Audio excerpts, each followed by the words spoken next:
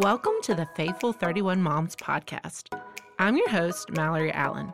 Whether you find yourself in the joys or the messes of mom life, we want to encourage you to remain faithful as you join us every Wednesday in creating a community of real moms, real stories, and real truth based on the Word of God. Welcome to the Faithful 31 Moms podcast. I'm your host, Mallory Allen, and today I have a special guest with me, Martha Burke. Welcome, Martha. Thank you so much for having me. You're welcome. Thanks for joining us. So some of you may know out there that are listening that June is actually Mental Health Awareness Month.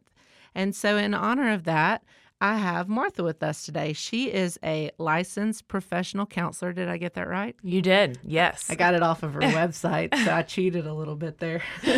But today we're going to talk about a much needed topic for moms that is honestly not covered and talked about enough, I don't think.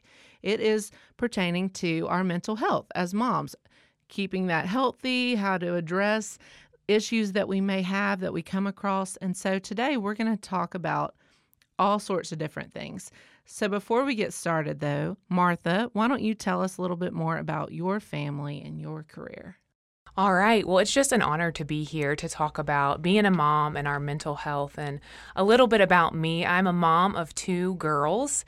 They are 4 and 5 years old and a wife to a principal here locally. And I've been in mental health for over 10 years, primarily serving as a school counselor, most recently at St. Agnes, where I was for 3 years. And then kind of got a deeper calling to jump back into school and earn a PhD in the field just to really have the most amount of knowledge that I can. So I just graduated last weekend with my PhD from the University of Memphis. Thanks. Go Tigers.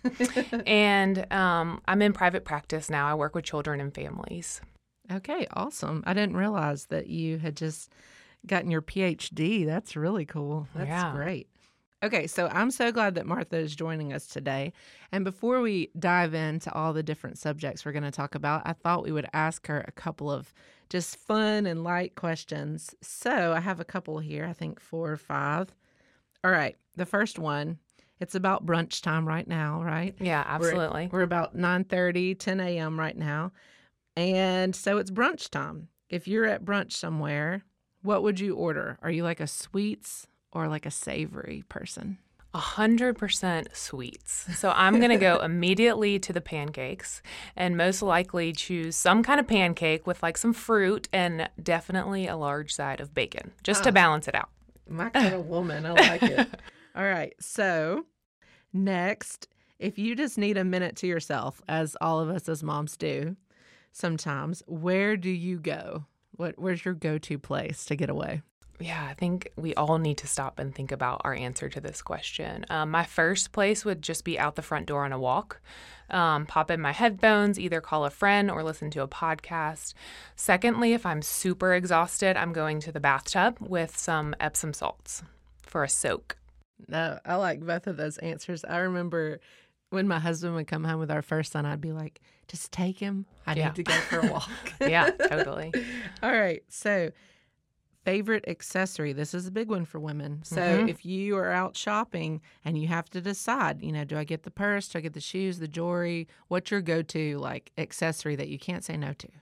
Definitely the purse. This one is an easy one, and it usually is like a small crossbody. I kind of end up always buying the same thing. But that's funny. I like it. And what is the grocery item that is always on your list? You always come home with it. Every single time. I kind of, the apple. An apple a day. I always eat an apple with my lunch. And so, always a bag of apples. Yeah, it's like a great staple. Milk, apples, meat, fruit, veggies, all those things. That's awesome. I love it. Okay, so those are just some fun questions to get to know Martha better. And when me and her were talking before this interview, I told her, I said, one of the things that I want to cover today is body image and self-comparison. I feel like all women struggle with it. And I said, as moms, after we have kids, we all know this is true. I mean, we can share this on here. We're wrecked. Like nothing goes back the same way. And so, our body image a lot of times gets wrecked along with it because things just don't go back to the same places after you have your babies. And I said, I would never want to send my babies back. They're a blessing, but they do, mess up our bodies and a lot of times our body image along with it. So what advice would you have to moms out there that are struggling with their self-image and comparing themselves maybe to other moms that she didn't get as many stretch marks as me, or she went right back to her jeans and I'm still, like 3 sizes bigger than I was. Like we do that. We tear ourselves down. So what advice would you have to them, like, that are doing that to themselves today as they're listening and they're thinking, that's me? Yeah, totally. Well, the first thing I wanted to share was just I have a vivid memory before I had our first daughter of a friend just stopping me and saying, you should probably take a picture of your body now and like keep it because it's never going to be the same. And I remember just kind of pondering on that of like, we get to choose if our minds get stuck in the past, right, of wishing, hoping for what it used to be. And we can also work to kind of gain some control of our thoughts and say, thank you, God, for my body, for how it has carried my children.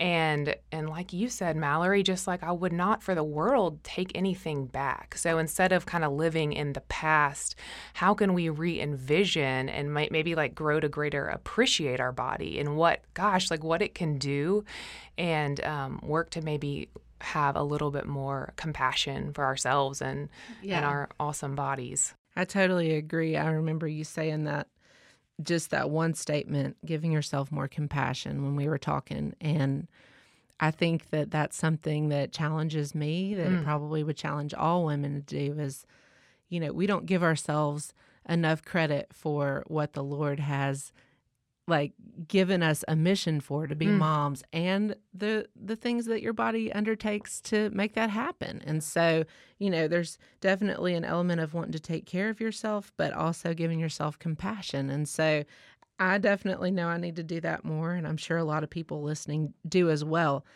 And having to do with the self-comparison, especially social media. Let's be honest. Yeah. Filters on our camera phones and just filters on Instagram and all these things. I mean, perfection is not real. We're not perfect. We're all sinners and our bodies are all broken in some way. But it seems like people just post their like best, most filtered things on Instagram. We know that their kids aren't always smiling and that perfect. We know that they don't always wear makeup and look that great. Yeah. So what would you say to them as far as more of a self-comparison type of thing where they're looking on social media, maybe they're ruminating on like constantly going to looking at their friends or the celebrities and things that just are not reality. Right. Yeah. And I kind of labeled this as like the Instagram effect, honestly. And if we can kind of just work to become more aware of the content that we are taking in on all of these different platforms and kind of question, like, is this helping me step into like who God wants me to be, the best version of myself or not? Because comparison really is such a thief of joy, and I would imagine, because I definitely relate to the comparison on social media as kind of tearing me down, right? Leaving me feeling lesser than rather than, more filled up. And the fact that comparison is the thief of joy, it's really rooted in the Bible as well, just in terms of God has given us all these different gifts, all these different talents, and we should really be focusing on building ourselves up in order to better show up for the communities that we are a part of. So, wow, I don't think I've ever heard it explained that well. I love that because it does steal your joy. You walk away feeling like, well, my family's not, like my kids aren't that well behaved, or I didn't look that good in my self-portrait, or this or that, and that's so true. It does. It just steals your joy. I even know people that when they realize that, they take action and they try to take that out of their life for a while, almost like a fast from social media. Yeah. Or if it gets to a point where you can't handle it, that you get off of it even. Yeah. And I know that seems like, what? That's how people stay connected. And through this pandemic, that's really been true. So that's a really hard thing to even process or think about. But if it's going to help your mental health as a mom, the way that you view yourself, the way that you want to see yourself as God sees you, right? Absolutely. And you may not be able to do that if you are ruminating on social media. So that's just a little challenge for you. You know where you are out there, how much you're spending time on that. You may need to eliminate some of that time, or decide you're not going to post for a while, and just take that pressure off of yourself. So me and Martha, when we were talking, we said that we wanted to share just a little bit about two different stories, but about our journey in the beginning of entering motherhood. And so I think Martha's going to share first and talk to you about her journey. So I'll let her go ahead and do that. All right. So for as long as I can remember, I have just wanted to be a mom. I've really just longed to be a mom. And the reality was I finally found a godly man, and we were married, and we had been married a couple of years, and we were ready for children. But guess what? It wasn't in our plan immediately, or even 1 year. It was between 2 and 3 years of waiting for this child who we'd prayed for and wanted for so long. And in that period, I feel like I had to kind of surrender to just, this is going to happen in God's time. And so I know of sharing kind of this waiting period, I know many women experience having to wait and it being a very, very difficult time for them. And so I was intentional about reaching out and talking with some trusted people who were very helpful, and of course relying on my faith to get me through. And we had our first child, and as many others, so I've heard, whoops, then I'm pregnant again and crying, laid out on the playroom floor. We had just moved. It was my first day at a new job. I'm supposed to be at the ice cream social, and I'm sobbing because I'm pregnant.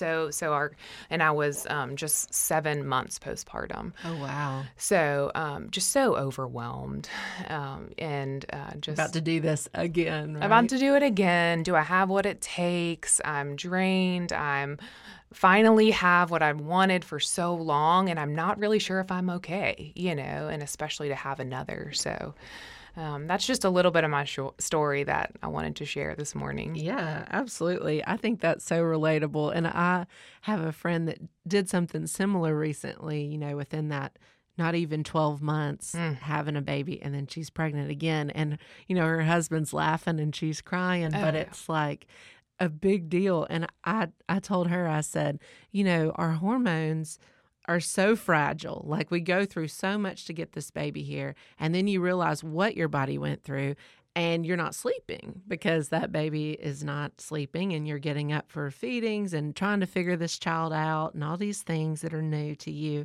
and trying to heal at the same time. And I told her, I said, it's like she laughed, but it's like taking your best crystal vase that you got as a wedding gift, and you just take that thing and you just throw it on the floor, and you tell your husband, don't really do this, but I'm just giving him a good example.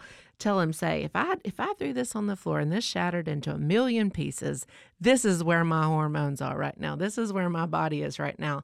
And I'm trying to put back the pieces into some other shape just to feel whole again.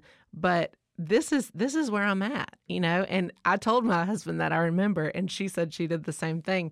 And it is funny. It's like, you can end up laughing, make it lighthearted, but it's true. Like, that's how you feel. And so in a similar way to just having your hormones wrecked, I did not have another one within 7 months. I told my husband not to talk to me till my first one was a year. But in all seriousness, I had, with my first child, Jake, I may have shared this in some of the earlier podcasts, but he had severe colic, and he also ended up having a lactose allergy that wasn't really diagnosed. He was so little. And so breastfeeding went out the window, and then went the whole like, all right, which formula game, and we went through so many, I remember. And I still to this day can say to a mom, and he's 7, like, Okay. are you on Similac this or Enfamil this or this off-brand or that off-brand? Because I just like became so obsessed Yeah. with trying to fix him. And in the process, my own mental health and anxiety just spiraled. And this happens in a lot of ways with so many women. We hear about postpartum depression or anxiety, and I was just a mess. And so to the point of really once he turned a year, he really started getting better, and we figured some things out. But then I said, well, now I'm messed up. So I really had to seek help. Like I had to go see, a counselor and see a doctor and just get all my levels checked and all these things. And I just told the Lord, I said, I just don't feel like I even have a desire to like pray or read my Bible. I'm just so obsessed with trying to fix this child, and now I'm kind of messed up. And so that was kind of part of my story at the beginning of like my journey as being a mom. And I felt like the Lord gave me this passage. We were in youth ministry at the time, and we were at a girls' retreat. Okay. And the woman used this passage, and it said, it's Philippians 4:6-7. Be anxious for nothing. And I was like, wait, my flag went up. That's me. I need to listen to this. Be anxious for nothing, but in everything by prayer and supplication with thanksgiving. Let your requests be made known to God, and the peace of God, and that's what I wanted so badly was peace. And the peace of God, which surpasses all understanding, will guard your hearts and minds through Christ Jesus. And it was in that moment that I just really started to know what to pray for. And I asked Martha, I said, what would we label this as? This would be more of a situational type postpartum anxiety that I was dealing with. And I think a lot of people can relate to that, or like a depression. And so I really started saying, Lord, finally, I know something to pray for, even if it's just for your peace. I know that you understand. And I just, please give me peace. And that's kind of the beginning to my journey, like really healing and giving me compassion for other moms. Yeah. That was kind of the start to all that. And so, I have just a real heart for that. If you find yourself in this same situation, maybe it's from postpartum or from maybe like losing somebody in your life, and it's more of a situational anxiety or depression. Martha, what advice would you have for a woman going through that?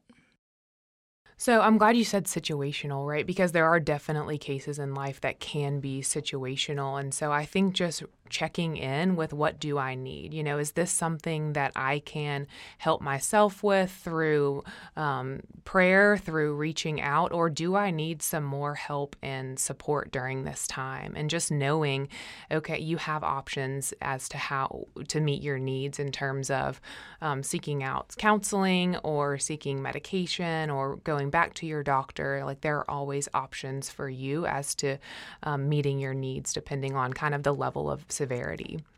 There are sometimes cases that I would just like to bring some attention to where anxiety is out of the normal range and can really keep us from living the life that God intended for us and being who we are meant to be. And so I just wanted to kind of quickly review what some of those symptoms of depression and anxiety would look like, just to kind of help listeners understand what might be kind of situational and what might be some more serious levels of depression and anxiety. So the DSM, which is the book of how we diagnose depression, mental illness, mental health disorders, looks at depression as some of the symptoms being having depressed mood most of the day, nearly every day.